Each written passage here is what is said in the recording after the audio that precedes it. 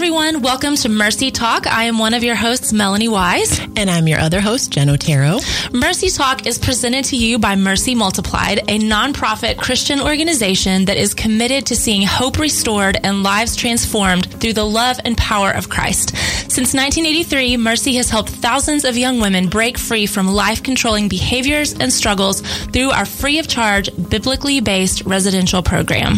That's right. And Mercy's outreach activities are designed to educate, equip, and empower men and women of all ages to live free and to stay free. So on Mercy Talk, we want to tackle real-life issues and everyday struggles that affect our lives by applying the same biblically based principles of freedom that we've seen effectively change lives for 35 years. To find out more, go to mercymultiplied.com. You can also find us on Instagram, Facebook, or Twitter at Mercy Multiplied.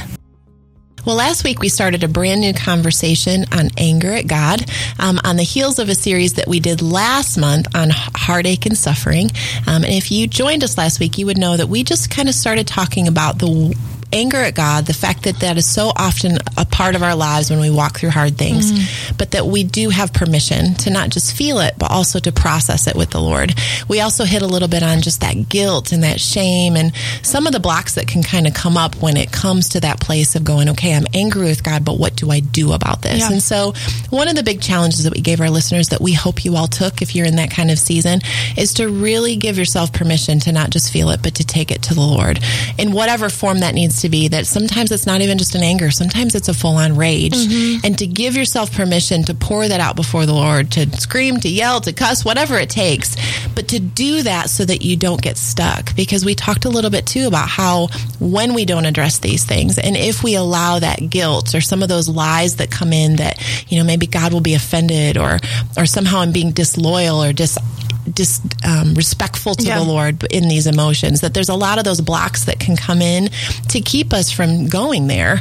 But when we don't, Mel, there's such a destruction that can come in our relationship with others, our relationship with God. It will stick around if we don't address it. And so we hope that our listeners were able to take that challenge and kind of go from there. So I think today we were wanting to kind of look a little bit even just at Scripture and just how Jesus interacts with people who are in places of pain or doubt. And one of my favorite stories, just because it's it's just such an easy story to connect with, is the story of Thomas in Scripture. And one of the books that we kept referencing back to last month was the book by Jennifer Rothschild called God is Just Not Fair.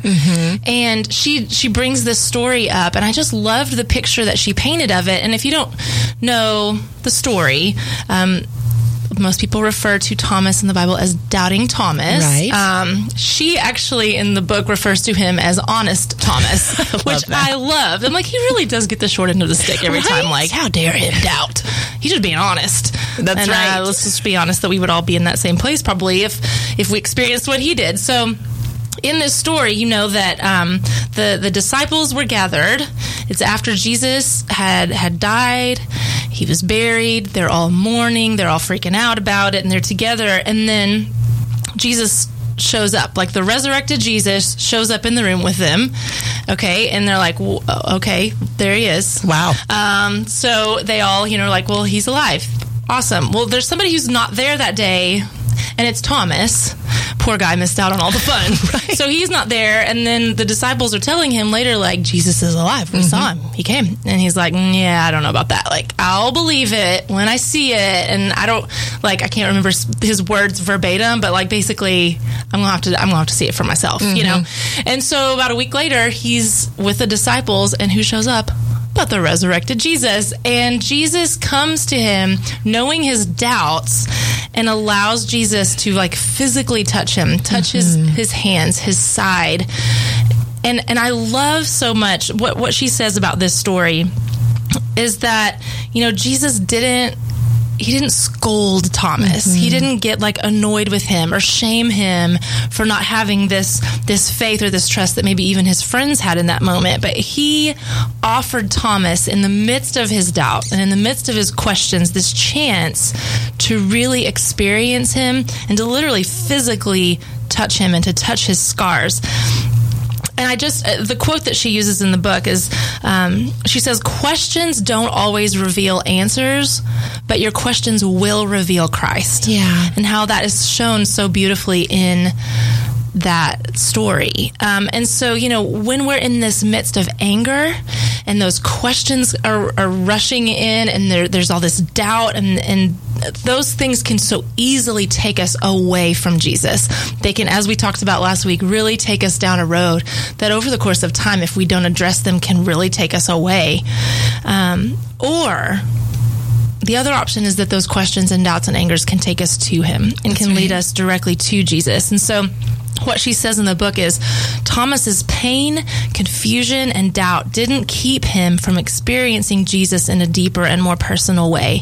In fact, it was his doubt and pain that drew him to get as close as possible to Jesus. And so I just love how that story paints this picture of Jesus meeting Thomas, not after he had gotten his act together and was trusting him. That's good, in the midst of his doubt and in the midst of his questions, Jesus revealed himself and Jesus drew near. And how he will do that for us too. He's not waiting for us to get our acts together before he shows up on the scene. In fact, it's in the place of our doubt and anger and questions that he wants to walk right in and draw near and help us to experience him in a way that we never would have before if we had not brought those doubts and questions forward. Yeah. Just love how that story paints that picture. It's so good. And it just continues to remind us of the truth of Jesus's character. Yep. That I think we mentioned this last week, that so often we humanize him and assume that he's going to respond or react to us in the way that I would or you would as humans. And that is not the case. He has such a higher perspective and he is perfect. He's able to interact with us in such a way that is so not human. Yeah. Because of who he is and his character and the fact that he's unchanging.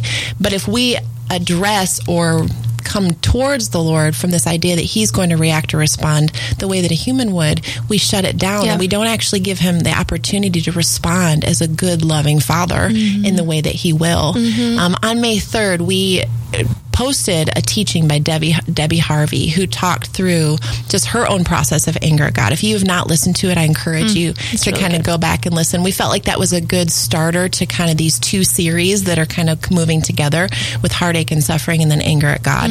But she, during that teaching, shared on the steps to intimacy. And we just thought that was such a cool part that we wanted to kind of pull out in our discussion today.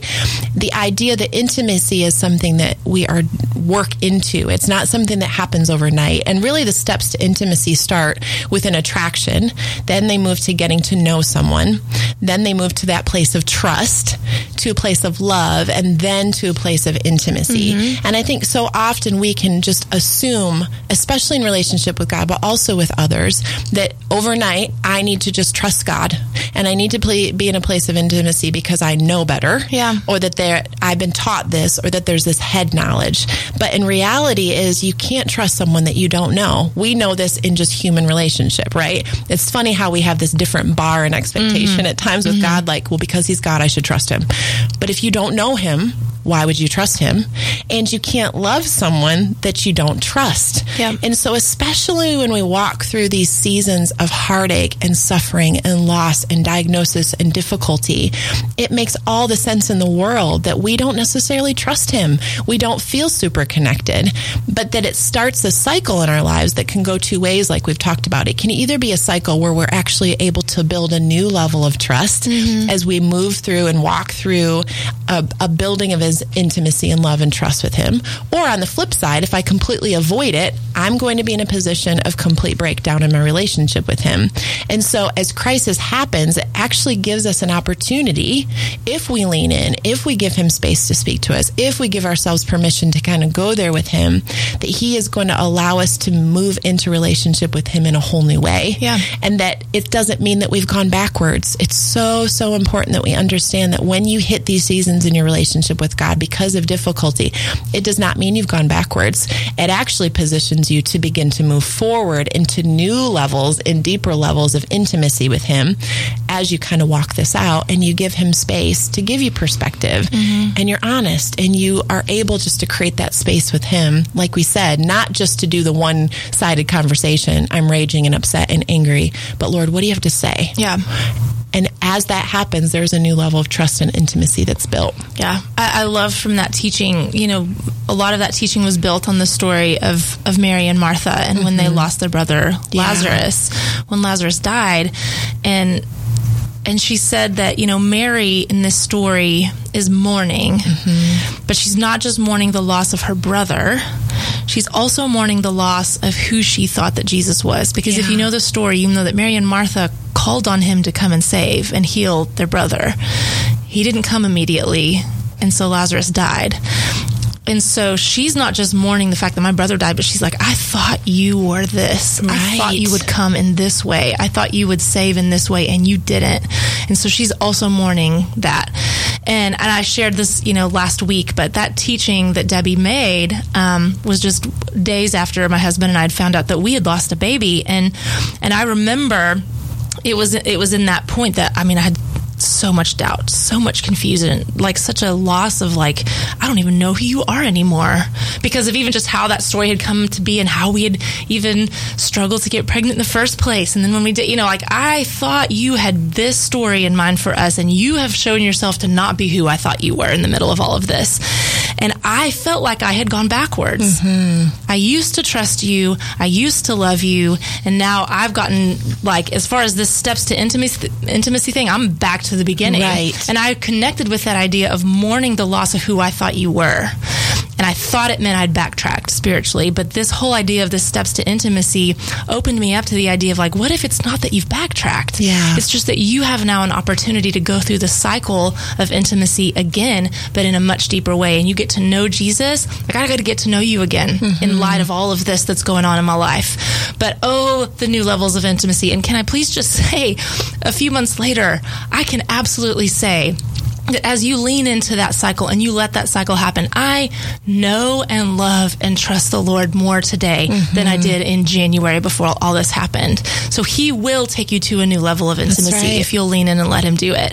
But I love that picture that she painted. It's so good. I would submit that there's sometimes that place of mourning the very expectation or the very story that we have written for our own lives and beginning to let go of those plans and expectations of God and the way that this is going to play out and embracing and choosing to say, Lord, I don't understand, but I will choose to trust you. I will choose to understand that you are a mysterious God, that you don't always operate the way that I would expect you to, and that there is a higher level that you see. We come out stronger on the other side. Yeah. It's a little bit more easy for us to say that right now sitting here today because we are in that place. Sure. But if you are in a place of loss or diagnosis or difficulty, it's one of those things that we just encourage you to trust us for what we're saying because as you walk it out and as you lean in, he will bring that perspective and he will bring that strength and that beauty from the challenge that you can't see now, but it's there. Yeah. And as you keep showing up, he will show up as well. Absolutely. I really do, I think, connect with that mourning the loss of what you expected. Yeah. Not just of him, but also just of life. Yeah. And when you feel like I did my part, how dare you desert me in this, And there is a place whenever you're walking through disappointment and anger at God of also having to come to terms with the fact that you're not in control. I didn't realize how controlling I was until things started not going the way I wanted them to go. And then I'm like, oh man, I need to look at this a little bit. But that I can't actually manipulate the circumstances of my life to make them go the way I want them to go every time. Right. That I am not actually sovereign over my life. And that can be a really hard thing to come to terms with, But when you're walking through difficulty and pain and heartache or loss or whatever that might look like, and you've got this anger thing going, one of the things that comes right alongside that is the why. Yeah. Oh, that's so important. Why? I don't understand this. And oh man, do I remember in those early days after we lost the baby, I just could not help but be plagued by that. And it's like I kind of knew that he wasn't probably going to give me the answer, but I had to ask it anyway. And I encourage you that if you're in the midst of, this kind of season and you're like, well, I don't even need to ask the Lord why, because he doesn't usually tell us why. That's okay. Just ask anyway and see what he says. He may not give you the answer, but like we talked about with that story of Thomas, like in the midst of those questions and doubting, he shows up and he gives you himself. That's right. And trust me, that's actually better than the answers. That's right. But I remember the day that I was just like, why? And I wrote out a list of all the whys that I had, and let me tell you, it was lengthy. But I was like, I just don't get it. This doesn't make sense. Why? And I felt like his response to me in that moment was like, daughter, if I could tell you, I would. Yeah. But you don't, like, you're a finite being trying to understand infinite things, and you won't be able to get it. You won't be able to understand it. But can you trust me that while you're still just, in part this side of heaven, there is going to be a day that in full. And can you trust me in the midst of that gap? And I really did clearly feel like the Lord told me two things that day. There are two things I'm going to need you to do. I'm going to need you to, one, let go. Like, let go of what you expected. Let go of the plans that you had. And honestly, I wrote down again, like what I journaled that day, and I don't know if this would connect with anybody, but verbatim what I heard from him was, let go of your plans, daughter. Let go of your timeline. Let go of the expectation you have for how life should look. Is there any time in your life that you can look at and regret surrendering? Have I ever failed to far exceed your dreams? Let go of trying to control the future. You cannot control it. You cannot manipulate it. And you know that I am the only one whose hands can safely hold your life. Surrender. The dreaded word. It's like the other S word. It is. Surrender. No, thank you. But then the second part of that, I felt like he said, embrace the mystery of who I am. So I need you to surrender the expectations, but embrace the fact that I'm mysterious and you're not going to fully understand all of that. And so, I just felt like he just reminded me, like, you're trying so hard to understand. You're trying so hard to make sense of all of this, but I actually need you to stop trying to do that, because you're not going to be able to fully grasp this. And it's just a futile attempt. And I need you to embrace the fact that I'm just mysterious. Yeah. And in part, but one day you will know in full.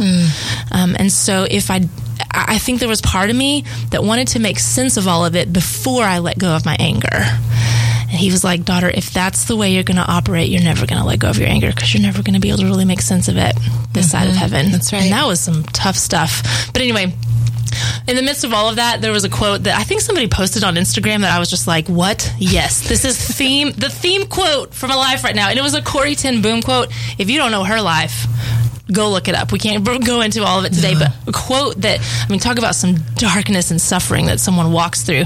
She said this quote, when a train goes through a tunnel and it gets dark, you don't throw away the ticket and jump off. You sit still and you trust the engineer.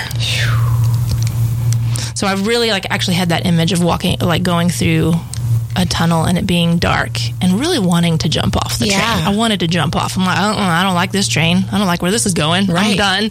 But that when you're on a train, you just sit still and you trust the engineer. That's so true. Well, all right then, Corrie. Thanks for that. It's powerful, but I think you make such an important point that I want to reiterate, Mel, and that is that so often we think, I'm going to hold on to my anger until I understand. I'm going to hold on to this anger until it makes sense.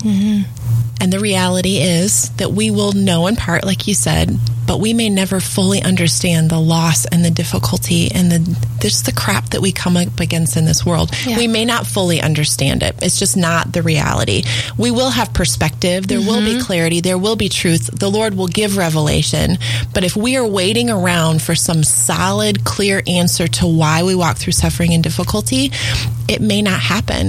And so I think you make such an important point that I want to reiterate. If that is where you are today, I challenge you to switch those around, release the anger. And what you're going to find is that there is a whole nother level of clarity and truth that the Lord can bring. Even as a counselor, that's where I go. Like, if I'm walking through a healing season, I want to know what's on the other side. If I'm walking through a loss, what do you have to say that I can look forward to and know that you've promised?